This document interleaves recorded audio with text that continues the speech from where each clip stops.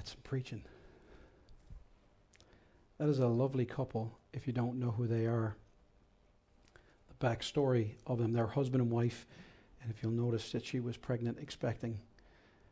She was a lesbian who hated God and the church, and God gloriously saved her, and she met this particular man, and they've gotten married, and I think you'd agree they are gifted in the way they can write out theology like that. Adam and Eve will never be the same for me again, having watched that many, many times. If you have a Bible, and I hope you do, we're going to spend this Sunday and next trying to get through 5 verses. I have been a pastor for close to 20 years. I don't think I have ever labored like I have in the last number of weeks over this passage. And not because I don't know what I believe the Bible says. That's not what I labored over. It wasn't that I labored over the idea of being able to explain it to anybody. What I labored over was the gravity of the situation in which we find ourselves in the culture and in the world, even in the church. I labored over being able to, with passion and excitement, preach this passage so that you are caught up in the goodness of it and not the controversy of it. I wanted us to be overwhelmed by God's design for His creation, especially His creation that bears His image, being man and woman. So I want to read 1 Timothy chapter 2, verses 11 to 15. Today, for our friends and visitors, we are walking through the pastoral epistles. That's 1 Timothy, 2 Timothy, and Titus. These are letters written from Paul or by Paul under the inspiration of God, never forget that, to 2 individuals, one being Timothy and one being Titus. They were sent to 2 different churches. Timothy, and this one here we're looking at, was sent to the church at Ephesus, which was probably a conglomerate of churches, house churches and others, in the city of Ephesus. The other, Titus, was sent to the Isle of Crete, and he was to preach and bring God's order, God's will, God's design for the church to the people there and the church there. And so what I've been wrestling with as someone who is in his 43rd year of life, who's been around church all of his life, been around Christ and Christianity since I was 5 years old. My parents came to faith when I was 5. I was raised in Sunday school and youth group, did all the things, have all the awards, all the trophies. Awana and me went right to the Meritorious Award. I hold them all. In some cases, records, or at least in my little world, all right? But what does it mean to be the church? Again, I'm going to say it and say it and say it. We didn't come to the church. This is just a building. We gathered as the church. The people are the church. And so we gathered as the church. And in this particular passage, I have to be honest, we're going to look at today and next Sunday God's design for His daughters in His church. One of the things I love to do with the ladies of our church, the ladies in my life, the ladies that I get to know, and the joy of getting to know them, is to remind them over and over again that they are special, not because of their physical appearance, but because of their Creator. And when you are a child of God, you are a daughter of God. One of the great things about Facebook, and yes, I said a great thing and Facebook in the same sentence. That's not always an oxymoron, okay? Is the fact that they let you know about birthdays. And I love it when I see those little birthday notifications up in the corner, right-hand corner of my computer screen, and I love to write out birthday greetings to people and remind them to count their blessings, but to remind them that they are a son or a daughter of God. And God has a design for us. And so we're going to look at God's design for His daughters in His church. So we're going to read 1 Timothy chapter 2, verses 11 to 15. And again, I want you to be honest, because I want you to do a social study of yourself, all right? Really be honest about how you react to these words. Whether you understand them, whether you like them, how much that you've been affected by your world and your culture and how you think of them. This is what I labored under. I labored under the weight of not just being able to teach this to you or find a way to preach it to you, but a way to make our church, us, understand together. There is incredible joy in following God, even if it singles us out a little bit with the culture. All right? So here's what Paul says. Paul, under the inspiration of God, so these are the words of God, the words of God, Paul says, let a woman learn quietly with all submissiveness. I do not permit a woman to teach or to exercise authority over a man. Rather, she is to remain quiet. Now, if you're like me, I thought to myself as I read this, Paul, that's a great way to win friends and influence people.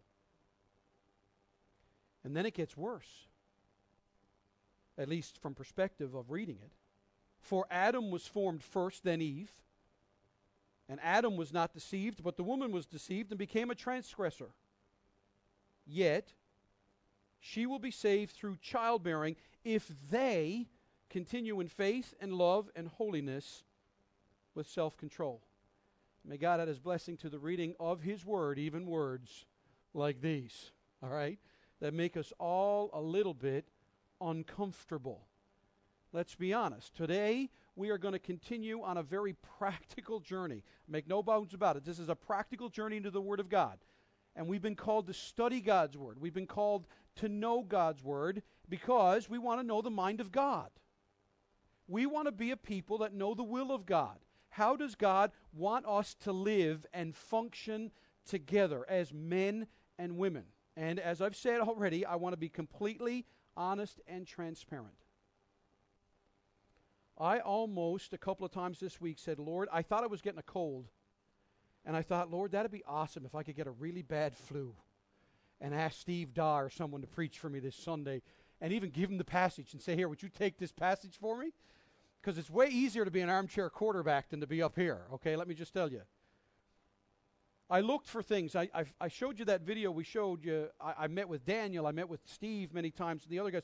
I've literally looked at hundreds of videos, read hundreds of blog posts and journal articles and commentaries and books. I was trying to find a way to start this series of sermons a little bit funny, a little bit lighter, a little, with a little bit of humor, because I know how sober it was all going to get pretty quickly.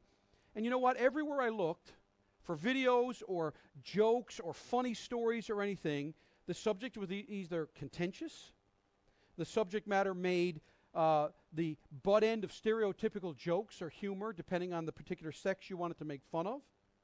And without realizing it, much of the humor that I was reading simply fed the cultural bias against gender, against the idea that men and women are different, and for good reason.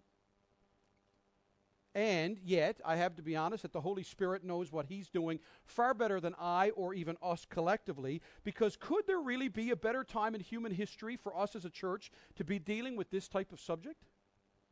Because you have to have been living inside of a glass dome not to know what your culture is dealing with today. Before today or this last couple of months, you might never have heard the word transgender. Now it's everywhere. And we are celebrating it. We are applauding it. We have transgender issues in the public eye, along with homosexuality, the role of men and women, not only the role of men and women, but the role of men and women in the workplace, in sports, and at home. We live in a culture that seems to be upside down with the whole idea of sexuality. We live in a world that doesn't seem to know its way with the idea of marriage or committed love. We throw out the word love so flippantly. It's one of my big beefs with the English language. I can say to my wife, I love you, Debbie. And then I can be with Paul and James yesterday, and he lets me ride his little mini bike, and I can say, I love this. That seems rather shallow, doesn't it? You've only got one word for love. I love ice cream, and I love my wife. And I hope she figures out which one means more important to me, right? Really, we struggle with words. We struggle with the meanings of words and all these things. how men and women are to relate to each other, and how we see God in all of this. These are the pressing issues of our culture. For all of you that are parents, these are the pressing issues that your children are dealing with every day. In every television show, at school, in the classrooms, on the playground, on Facebook, everywhere. And if we don't know what God says about men and women, the world will certainly teach our children. And it doesn't matter to them if it's what God wants or not. So today, we're going to be forced to make decisions about what this passage says. And we're going to be forced to admit either this is God's word and we must seek to understand it and apply it, or we're going to have to come to some other conclusion. And trust me when I tell you, there's lots of other conclusions out there. Some people approach 1 Timothy chapter 2 and they will say, well, it's God's word, but what it said is not what it means. Many people, you will read articles and books, entire denominations and churches are set up this way. Some will say, Paul was only speaking to a first century audience, and little to none of what is written is for us today, because we're in the 21st century. Others are so bold to say, and I met one this week who looked me square in the face and said, no, Paul got it wrong. Paul was just wrong. In fact, I had a dear friend look at me in the face today and say, well, Paul was a chauvinist, so I don't read Paul. And I thought, well, man, then that leaves out a lot of your Bible. And then others will say, well, we must read and define this passage under the light of our culture and our time. But the problem with all of these approaches is that on some level, it puts you and I in charge of what the Bible says and not God in charge. That's inevitably where you end up. Whenever you take a position that I'm now going to tell you what this means, we're playing God, versus us coming and saying, no, Lord, this is your word. I bring my presuppositions and my sin and sometimes my own ideas and my own agenda. And so, Father God, teach me your way. Plus, there are some real dangers out there in approaching a subject like this. Or I feel like there are some dangers in trying to preach a passage like this. With the cultural climate of today, to preach this passage as a pastor, or to take a stand on this passage as a church, is to risk being labeled. You will get name called if you land on a position. No matter what position it is, you will get labeled and put on a shelf that that's who you are. You might be called old-fashioned. If you take a position that says God has very specific roles for men and women, you can be called chauvinistic, pro-men, or worse, as promoting abuse. In all of the articles and books and things that I've read, in watching and going through all the different videos and sermons, I could not believe. The one thing, I love YouTube and hate it all at the same time. If I just watched YouTube and never scrolled down to see the comments, my life would be so much simpler. But because I scroll down to read the comments, I vacillate between anger, fear, tragedy, and humor, okay, all at the same time. But people, if you take a position on something, my goodness, you are called everything. In fact, one pastor that I saw preach on this, on the comments on YouTube, his life was threatened. People told his wife to leave him, told his kids to get out of the house, all kinds of crazy stuff. I guess I'm just too thin-skinned. I just need to stay away from social media. But we have to walk through this. And plus, there's straight up the problems in the church itself, the pitfalls we have. Because some people will say, if you take a literal biblical approach to this, well, we're trying to advocate Victorianism, or what I call old-fashioned chivalry. That's not biblical manhood and womanhood, by the way. Western chivalry is Western chivalry. That doesn't mean it's biblical manhood or biblical womanhood. We need to be sure that we preach and apply what the Bible actually says, and not some traditional stereotype. You see, being a man and being a woman is not what conservative values have to say. But what does God have to say? And let's be honest. I think we can all agree the whole thing is scary. So let's dig right in. All right? 1 Timothy chapter 2, verses 11 through 15. Well, we need to remember two things I've been talking about for weeks. We need to remember the principle of harmony. All right? The principle of harmony. What that means is whenever you read the Bible never contradicts itself. All right? So the Bible is not going to say one thing over here and then contradict itself and tell you to do something else over here without explaining it. So people, if you've dealt with these subjects, someone will come to you, yeah, well, you know, the Old Testament says to stone rebellious kids. And I'm tempted sometimes. Sometimes I'm tempted. All right? But the reality is, all of the rules, when you read in the Old Testament, Leviticus and Deuteronomy and all the, thou shalt do this and don't do this and eat this and don't do this and sit for so many days and stand for so many days and go here, and all the things, you got to remember, that was the ceremonial law. And it was all meant to point Israel, and Israel was meant to be a nation of witnesses to the world that we can't live up to the perfection of Christ or God's holiness. And when Jesus comes, He is the fulfillment of the law. And so the Bible will never contradict itself. The Bible will always walk you through a command or a principle, and it's always harmonious. And in a big theological term, it's called the meta-narrative of Scripture, the big story of the Bible, all right? And then there's the principle of history, the principle of history. As you read your Bible, you will find from Genesis to Revelation and on through the church age, there's woven a history of how the church has interpreted and applied the Word of God. And you will be surprised at how consistent and accurate it is. You just have to be willing to do the work. Now, these are important because we've already seen them in 1 Timothy 2. We studied about praying, how men and women are to pray in the church. And we learned that praying in the church can take on different postures, right? Paul says, I want men everywhere to lift up holy hands in prayer. And we learned that the lifting up of hands was not necessarily a chance gender or chance cultural, all type thing. People have all kinds of postures of prayer. Some people lay down in prayer, some kneel, some bow their heads, some lift up hands in holy prayer. That was not the issue. That can be expressed in a variety of ways. But we do know the consistent principle in 1 Timothy 2 was that men were to pray from a heart of love and purity and holiness, free from anger and quarreling. That's non-negotiable.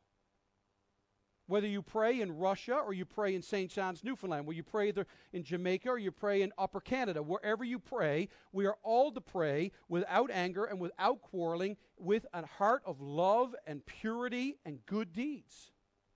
Our ladies, our sisters were told to pray in the church and not to make their appearance more important than their heart. Not to use your clothing or your jewelry, your possessions, or your social standing as a means to kind of put yourself closer to God or to keep others further from Him. So that will show itself in a variety of ways. But the principle of praying with humility, praying with godliness, praying together as a people, no matter of your ethnicity or your social standing or your academics, is everywhere in the world, in the church of all ages. So we've done this as well. Now, I'm not going to lie. I don't know if you looked at it, if you write in your Bible, but there are some questions that might have come to mind in 1 Timothy 2, 11 to 15. All right? What does Paul mean when he says a woman must be quiet? I have learned, young in life, never to look at just about anybody, quite honestly, and say, be quiet, except maybe a child. And even then, that doesn't always work. I mean, even Awana had the 1, 2, 3, 4, 5 count, right? So when Paul says, I want a woman to be quiet, I mean, I'm sorry, you got to have a question there. What does he mean, or what does submission mean? What does submission mean? Because there's none of us, unless you're into the UFC, none of you hear the word submission and go think, that's a good word. I just look to use that word in my life. Submission. But unless you're into the UFC and know that's a way to win a fight by submission, then we don't really hear that word often in our culture and think warm and happy thoughts. What does permit mean? I do not permit a woman to teach or to exercise authority. What does he mean by the word permit? What does teach and exercise authority over a man mean? What does the whole Adam first and Eve second mean, and what does that have to do with us? It's one of the reasons why I showed you the video. I thought they did a great job of reenacting Adam and Eve for us. What does the woman was deceived and became a transgressor mean? And then above all, at least in my books, what does verse 15 mean? I mean, let's be honest. And you know what?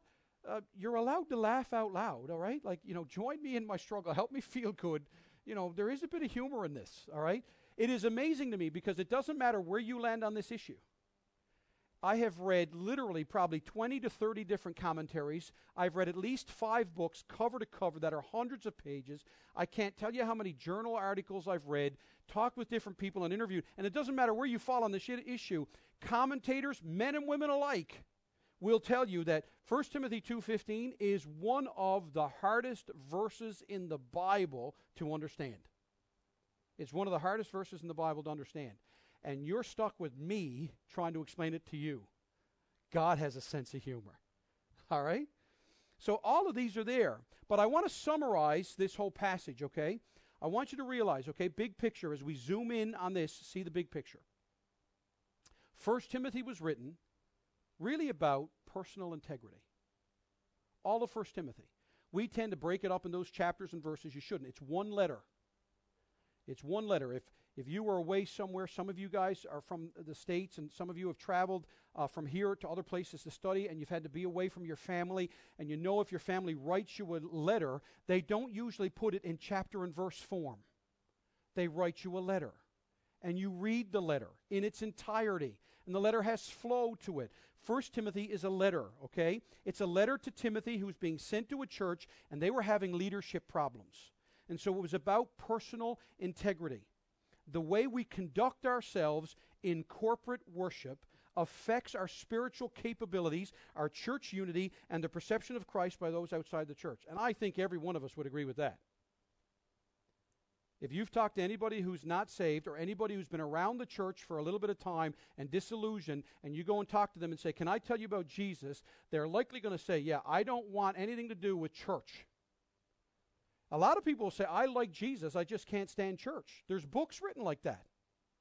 I love Jesus, but not the church. Now, what tragically is you can't love Jesus without the church. That's like saying, "I love women, but not marriage." That's just wrong. The way a man loves a woman is through the institution of marriage. That's how God put it and planned it. The way a Christian can love Jesus is through the church. But the reality is, if we're not unified, if we're not together, if we're not treating each other the way we should, if we're not pursuing Christ the way we should, if we're not making the Word of God important the way it should, the reality is there's an awful lot of, not just hypocrisy, because there's hypocrisy in every church, but it's when we deny that there's hypocrisy that the world gets ticked off. When we act like we've got it all together and we know we don't. If you've studied, right, how many of you have ever watched 19 Kids and Counting? Now, you be honest. 19 Kids and Counting. How many? Put your hands up, right? How many of you have heard of the Duggars? All right? You heard, the issue with the Duggars, if you haven't been watching popular culture, this is a Christian family that have had 19 children. All right? Think about that all you want. Or maybe you shouldn't think about that at all. But they have really been made famous because they have these wholesome Christian values. They're this lovely church. They play together. They sing together. They do all these things together. And it just got exposed in the last couple of weeks that the oldest son did some things when he was a young teenage boy and molested some of his sisters and one other girl, a babysitter. Well, social media has had a great, great time with this. Now, I am not in any way endorsing this because, one, I don't think any family should get on television and rub it in the world's face and saying, "Look how much we love Jesus and God's on our side," all right? Because here's the problem with that. We all know what hypocrites we are. But when you act like you got it all together and then people see your faults and then you're like, "Oh, no, but cut me some slack." Well, should it be any shock when the world says, "Cut you some slack"? You've been basically telling me you're better than me for 14 years. Okay? That's the problem. When a church functions like we are perfect, we have all the answers, we are right, and all that, and yet we're going to deny the fact that we struggle, that we get angry, that we fail, that sometimes we lie, we lose our tempers, we get selfish, we get self-centered, we mistreat each other as our parenting sometimes. We fail as parents, we fail as moms and dads, we fail as husbands and wives, we fail in... Listen, church is a mess. That's exactly how God wants it to be. The problem at Ephesus wasn't the fact that they weren't dealing with their sin. The problem was they had all kinds of sin and were acting like they didn't have any.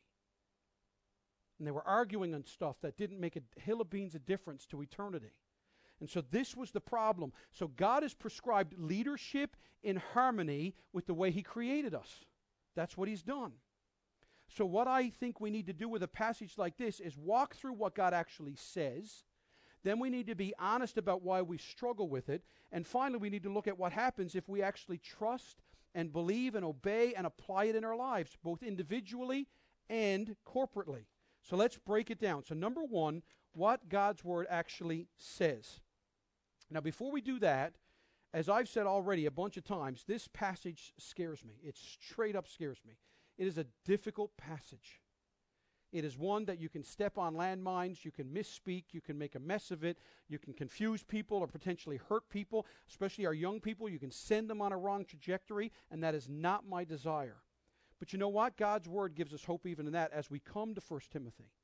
On my Bible at home that I do my daily devotions in, I have a passage of Scripture engraved on the cover of the Bible, and it's Psalm 119:18, in which the psalmist says, "Open my eyes that I may behold wondrous things from your law."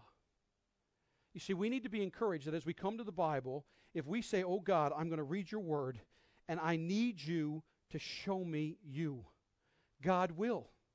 And so what I've started to get in the habit of doing, my father passed this on to me, is every time I open God's Word, to try and help me from just reading it and not thinking about it, but to really get involved in it, I say, "Lord, I pray this little prayer. Open my eyes that I may behold wondrous things from your law."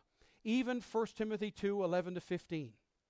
And then if you get even more scared and you go, but Pastor Steve, how in the world am I supposed to read passages like this and understand it? Well, listen to the words of Jesus. In John chapter 16, verses 13-15, Jesus, speaking to his disciples, said this, "When the Spirit of truth comes, He will guide you into all the truth, for He will not speak on His own authority. But whatever He hears, He will speak, and He will declare to you the things that are to come." See the promise here. Jesus is saying when the Holy Spirit comes, the Holy Spirit will guide you into what you need to know in His Word. Now, I want you to see something, even because this is previews of coming attractions. I want you to see submission even here in the Trinity. Notice what Jesus says. The Spirit of truth will come. He will guide you into all the truth. But notice this, for He will not speak on His own authority. Wait a second. That's God the Spirit. He's co-equal with God the Son and God the Father.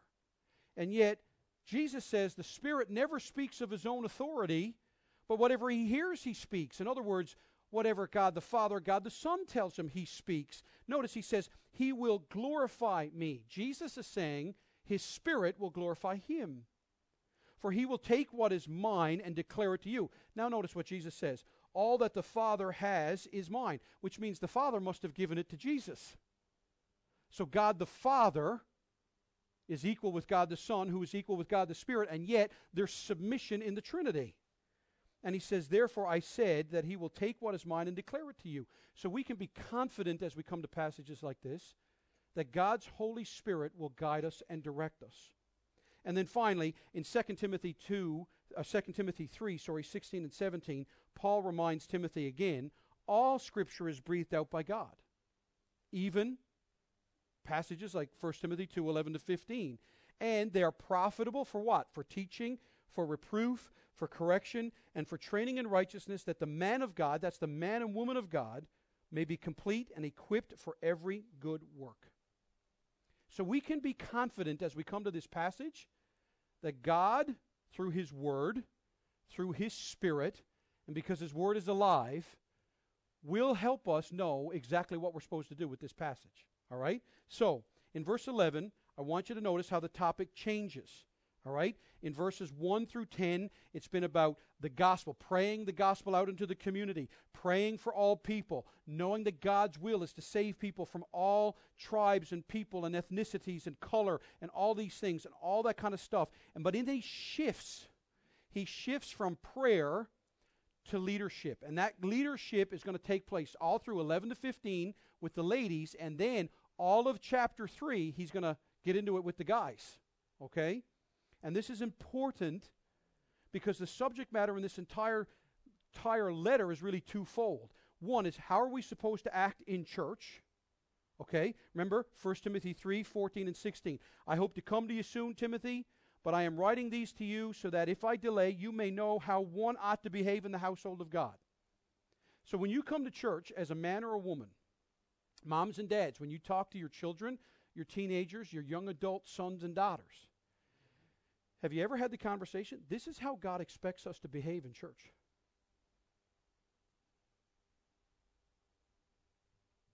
Have you ever had that conversation? This is how God expects us to behave in church. Guys, that's not legalism. Remember I told you what legalism is. Legalism is thinking you can earn your salvation. Legalism is thinking you got to do stuff to keep your salvation. And legalism is thinking that when you do stuff that other people don't do, you're better than them. That's legalism. The challenge to be like Christ is right there. How one ought to behave in the house of God, which is the church of the living God, a pillar and buttress of the truth. But the issue is leadership. That's the central concern. Because the first is not going to happen. You're not going to have a good church if you don't have good leadership. That's just reality. If you've got faulty leadership in church, you will always end up having a faulty church. That's just the pattern. You see it over and over and over again in the New Testament. And that's what you're going to see all through here. But before I even get into this passage, and maybe this has all been a setup for next week, I want to first focus in what men and women have in common, not what we have in different. Because often I find when pastors come to passages like this, when we want to talk about the roles of men and women, we make a big deal of men are supposed to do this and women are supposed to do this. And it becomes competitive, it becomes adversarial, it becomes something like winners and losers. And that is not the gospel. That is not the church. That's not how a family of God is supposed to function. So let's first find out what we share in common as men and women. All right? Number one, and again, if you take notes, I would write this down and I would remind yourselves of this a lot. And if you are parents, I would remind your children of this, okay? We are all created in God's image. Men and women, equally. We are all created in God's image. In Genesis 1:27, so God created man in his own image. In the image of God, he created him. Male and female, he created them. Every man and woman is created in the image of God. Every one of you displays the image of God. And it's not based on your appearance, it's based on the fact of who your Creator is. In fact, if I can get on my soapbox and get this off my chest, because I love Newfoundland. I love its beauty. I love its ruggedness. I love the icebergs and the cliffs. I love the majestic trees. I love the coves and the beaches and the birds that sing and the brooks and the lakes and all of these things. They're amazing. But listen to me. We need to get away. You will never see God in any creation like you will in the faces of human beings. You can look at the most beautiful sunset, and you will never see God the way you see God in the eyes and mouth and nose and face of His precious children. Listen, with God, it's not just a kid's song. In the church, red and yellow, black and white, they are precious in His sight. Jesus loves the little children of the world. That's not a cliche. That's not a little kid's song. That's reality. And let me go even a step further. A child with Down syndrome, a little baby with spina bifida, more displays the image and glory of God than the sweetest birds that sing and the brook that ripples. An Alzheimer's patient who lays in bed and his eyes are bare more displays the image of God than the sweetest breeze that blows through the blueberry bushes on the side of Signal Hill.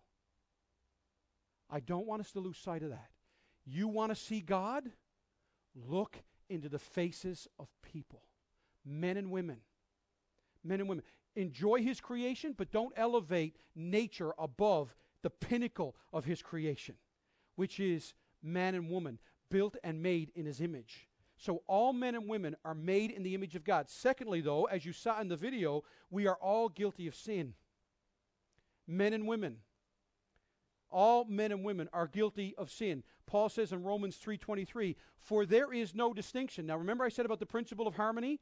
The Bible can't say one thing somewhere and say something somewhere else. Here Paul says, there is no distinction, for all have sinned and fall short of the glory of God. So we are all made in God's image, but we're all guilty of sin, men and women alike. Men and women. And when Paul talks about in our passage that she was deceived first and she became a transgressor and Adam was not deceived, that has nothing to do about value or the idea of intrinsic order. He's bringing out the reality of what happened in the Garden of Eden. And we'll explain that next Sunday. Because we are all guilty of sin. Thirdly, we are all called to respond to the gospel. Every one of us. It doesn't matter if you're a man or a woman. It doesn't matter your color. It doesn't matter your social standing. It doesn't matter your culture. It doesn't matter anything about you. We are all called. 1 Timothy 2:3, for this is good and pleasing in the sight of God our Savior. What is? He desires all people to be saved and come to the knowledge of the truth. Jesus says in Matthew 11:28, come to me, all you who labor. All you who labor. And there were men and women present. All you who labor, and I will give you rest. So men, women, brothers, sisters, ladies, gentlemen, we are all created in God's image. We are all guilty of sin. We are all called to respond to the gospel. Now, when we do, men and women in the church, all God's people, male and female, are joint heirs with Christ. Let's never confuse that. We are all joint heirs with Christ. Heaven is not a tiered system. Heaven is not going to be a place where all the dudes go and hang out here and all the ladies get together and hang out. There's not going to be a service with Jesus for the guys and then a service with Jesus for the girls. That's not how heaven works. We are all joint heirs with Christ. Romans 8:16 and 17. The Spirit himself bears witness with our spirit that we are the children of God. And if children, then heirs, heirs of God and fellow heirs of Christ, provided we suffer with him in order that we might also be glorified with him. Every man and woman in here who is a child of God is a joint heir with every brother in here and every sister in here. And we are going to be with Christ. And therefore, every man and woman in this room, we all reign with Christ. We all will reign with Christ. Revelation 22:3-5. And his servants will worship him. And that means men and women. They will see his face, and his name will be on their foreheads, and night will be no more. They will need no light of lamp or sun, for the Lord God will be their light, and they will reign forever and ever. I want you to wrap your heads around that, all right? In the craziness of our Western civilization, if I can quote an old Southern gospel song, I've read the back of the book and we win. All right? God is going to be glorified, and we get to rule and reign with him forever, men and women. Now, let's get practical. Every man and woman in this room, we are all called to make disciples. That is not a man's job or a woman's job. That's Christians' job. That's what we do as sons and daughters of God. We are all called to make disciples. And Jesus came and said to them, all authority in heaven and on earth has been given to me. So go therefore and make disciples. Now some of you might say, yeah, but Pastor Steve, he's only talking to the 11 disciples. Wrong. If you read 1 Corinthians 15, who tells us about this event, there were 500 people on the hillside when Jesus says this, and they were comprised of men and women. 500 people are there when Jesus says, all authority is given unto me, and go and make disciples of all nations. Now ladies, look at this. Baptizing them in the name of the Father and the Son and the Holy Spirit, teaching them to observe all that I have commanded you. That is something that men and women do. Men and women do that. And then we are all baptized in the same Spirit. 1 Corinthians 12:13. For in one Spirit we were all baptized into one body, Jews, Greeks, slaves, free. We were all made to drink of one Spirit. So it doesn't matter your gender. We were all baptized into the body of Christ, which means every man and woman here, we're all a part of the body of Christ. 1 Corinthians 12. Now you are the body of Christ and individually members of it. And God has appointed in the church. Now get this as a way to understand 1 Timothy. God has appointed, after just saying you're all part of the body, men and women, then God has appointed in the church first apostles, second prophets, third teachers, then... Now, guys, do you really think he means, now first is apostles, they're the best, and then, then I picked out the ones who came in second are the prophets, as if it's a race, like there's first, second, third. That's not what he's doing. He's just giving you a list in order of how they appeared and how God used them, all right? Then miracles, then gifts of healing, helping, administrating, and various kinds of tongue. And then he asks the question, are all apostles? Of course not. Are all prophets? Are all teachers? Do all work miracles? Do all possess gifts of healing? Do all speak with tongues? Do all interpret? Now I love this, but earnestly desire the higher gifts. And I will show you a more excellent way, which, by the way, leads right into 1 Corinthians 13, which is the true love chapter of the church, not of weddings. It's of the church. When you get chapter 12, you run to chapter 13. When you embrace chapter 13 of 1 Corinthians, you will be 1 Corinthians 14, which is the church doing all things decently and in order. And then we are called, all of us, to exhort, encourage, and admonish. Ready for this, men and women? Teach each other.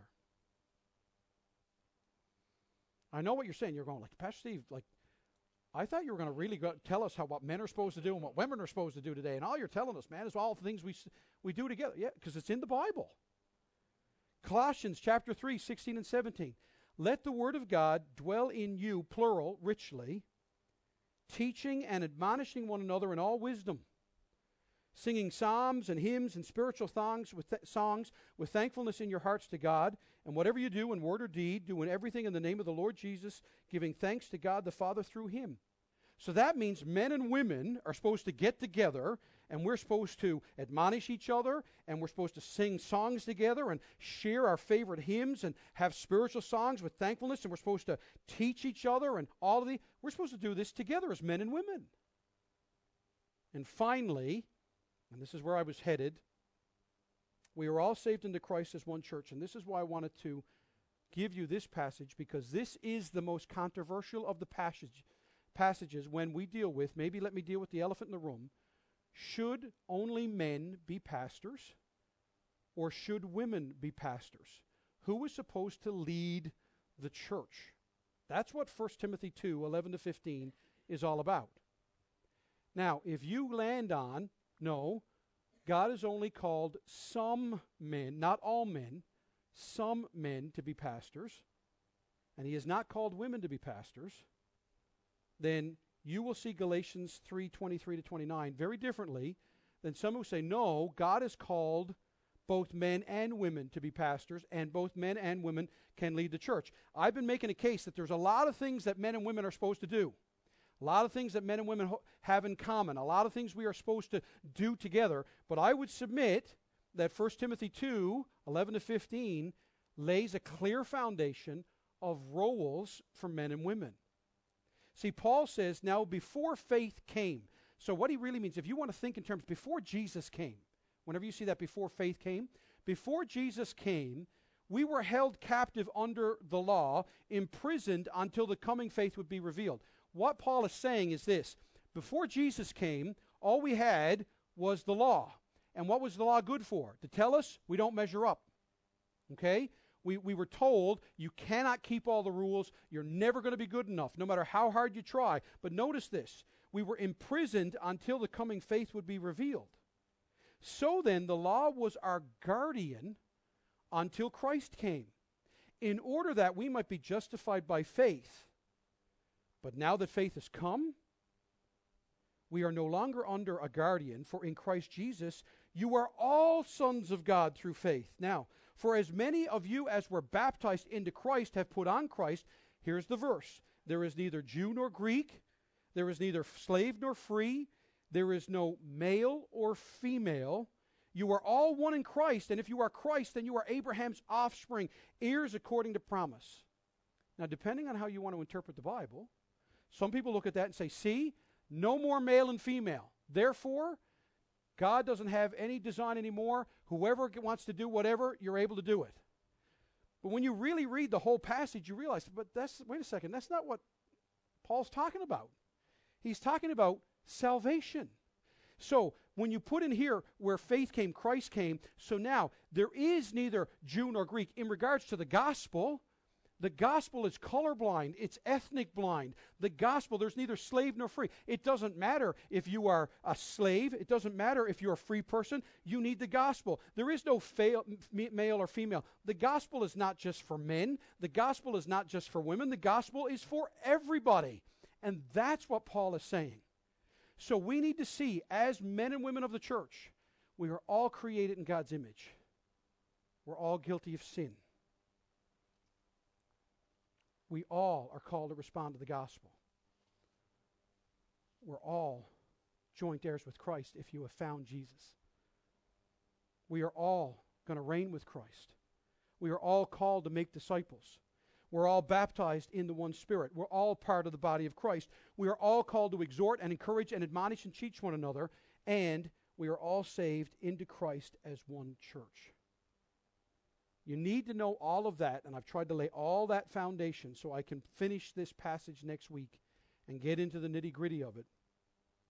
With all of that in mind is why you need to realize in verse 11a, Paul says a woman should learn in quietness. Well, right now already you should be triggered to something and go, wait a second. So he can't mean that women are less or that women are not to be involved, because you've just laid out all the parts of the Bible where we're equal. And then he says a woman should learn in all submissiveness. So he can't mean submissiveness like, the men get to stand up and rock and rule and the women just are belittled. And that's not at all what he's saying. And when I do not permit a woman to teach or to exercise authority over a man, that cannot mean that we don't teach each other and we don't admonish one another and we don't exhort one another, because we've already seen commands to do it. But she is to be in quietness. So already I hope I have pricked your curiosity enough to come back next week, and hopefully I'll get a lot further. But as we conclude, I just want to ask you this. Do you realize you're created in the image of God? And it doesn't matter what you look like, or where you've come from, or who your parents are, or who they're not, or how good you think you are at something, or how well liked you are. God created you. He loves you. Men and women, you are special because you're His. And yet, do you all realize we are guilty of sin? I've said it before, I'll say it again. There's none of us so bad that we can't come to God, and there's none of us so good that we don't need to come to God. You know what? We are all called to respond. But I ask you over the next 7 days, as God gives it to us, as we come back to this passage, would you ask the Lord to help you to come back with an appetite rich and ready to say, Lord, teach me, whatever your roles are. Just remember that video. I'll post that video on our church's Facebook page. So maybe you can watch it again. As you saw the war that went on, there's a couple of great lines in that. When she says, Adam, the apple's still in your neck. Did that not stick out to you? And you see the interplay of what happened. But I want you to know this as we close. Submission was created by God before sin ever entered the world. Submission is not a result of sin. Submission has been corrupted by sin. And so next week we're going to walk through the passage, and I trust, rejoice in what God has for us. But I pray that if you are having issues with, does God... See, a lot of people in church, and our small group, you've dealt with this, a lot of people will say, I know God loves me, I just don't know if He likes me. No, God adores you. He sings over you. You're His son and His daughter. And if you haven't been saved, He wants you to be. And we're going to sing about that as we go our separate ways on this Sunday in June. Let's close in prayer. Father God, I thank You for the opportunity to really, Lord, set up a passage of Scripture. I thank You that You have walked us through this. Lord, I know this is kind of more heavy lifting. Lord, even in my own life, I've been tempted to take an easier path. Lord, I don't want anybody to think that I don't love them or I'm against someone. It's not my desire. Lord, I want to love You and pursue You and follow You in Your word no matter where it takes us. And so, Father God, I pray that something's been said today that people can take with them, no matter what the situation they found themselves in this week. Whether they have been in the depths of despair and bondage, or whether they've just had a wonderful week where everything clicked. I pray, too, that everyone would realize that how we see our roles and our responsibility, how men see what God has called us to do, and women see what God has called them to do, and what we are to do together as men and women, as the sons and daughters of God, when painted beautifully, is a kaleidoscope of beauty that the world will be fascinated by. And I pray that we will desperately pursue it and look for it. Lord, I pray that as I preach the rest of this over the next few weeks, and then we get into dealing with what you have called men to do and all these different things, that there will never be an attitude of pride or condescension or an attitude that we're right and everybody else is wrong. Lord, that is not the desire. The goal and the desire is to pursue you. And I pray that we will confidently and boldly do that.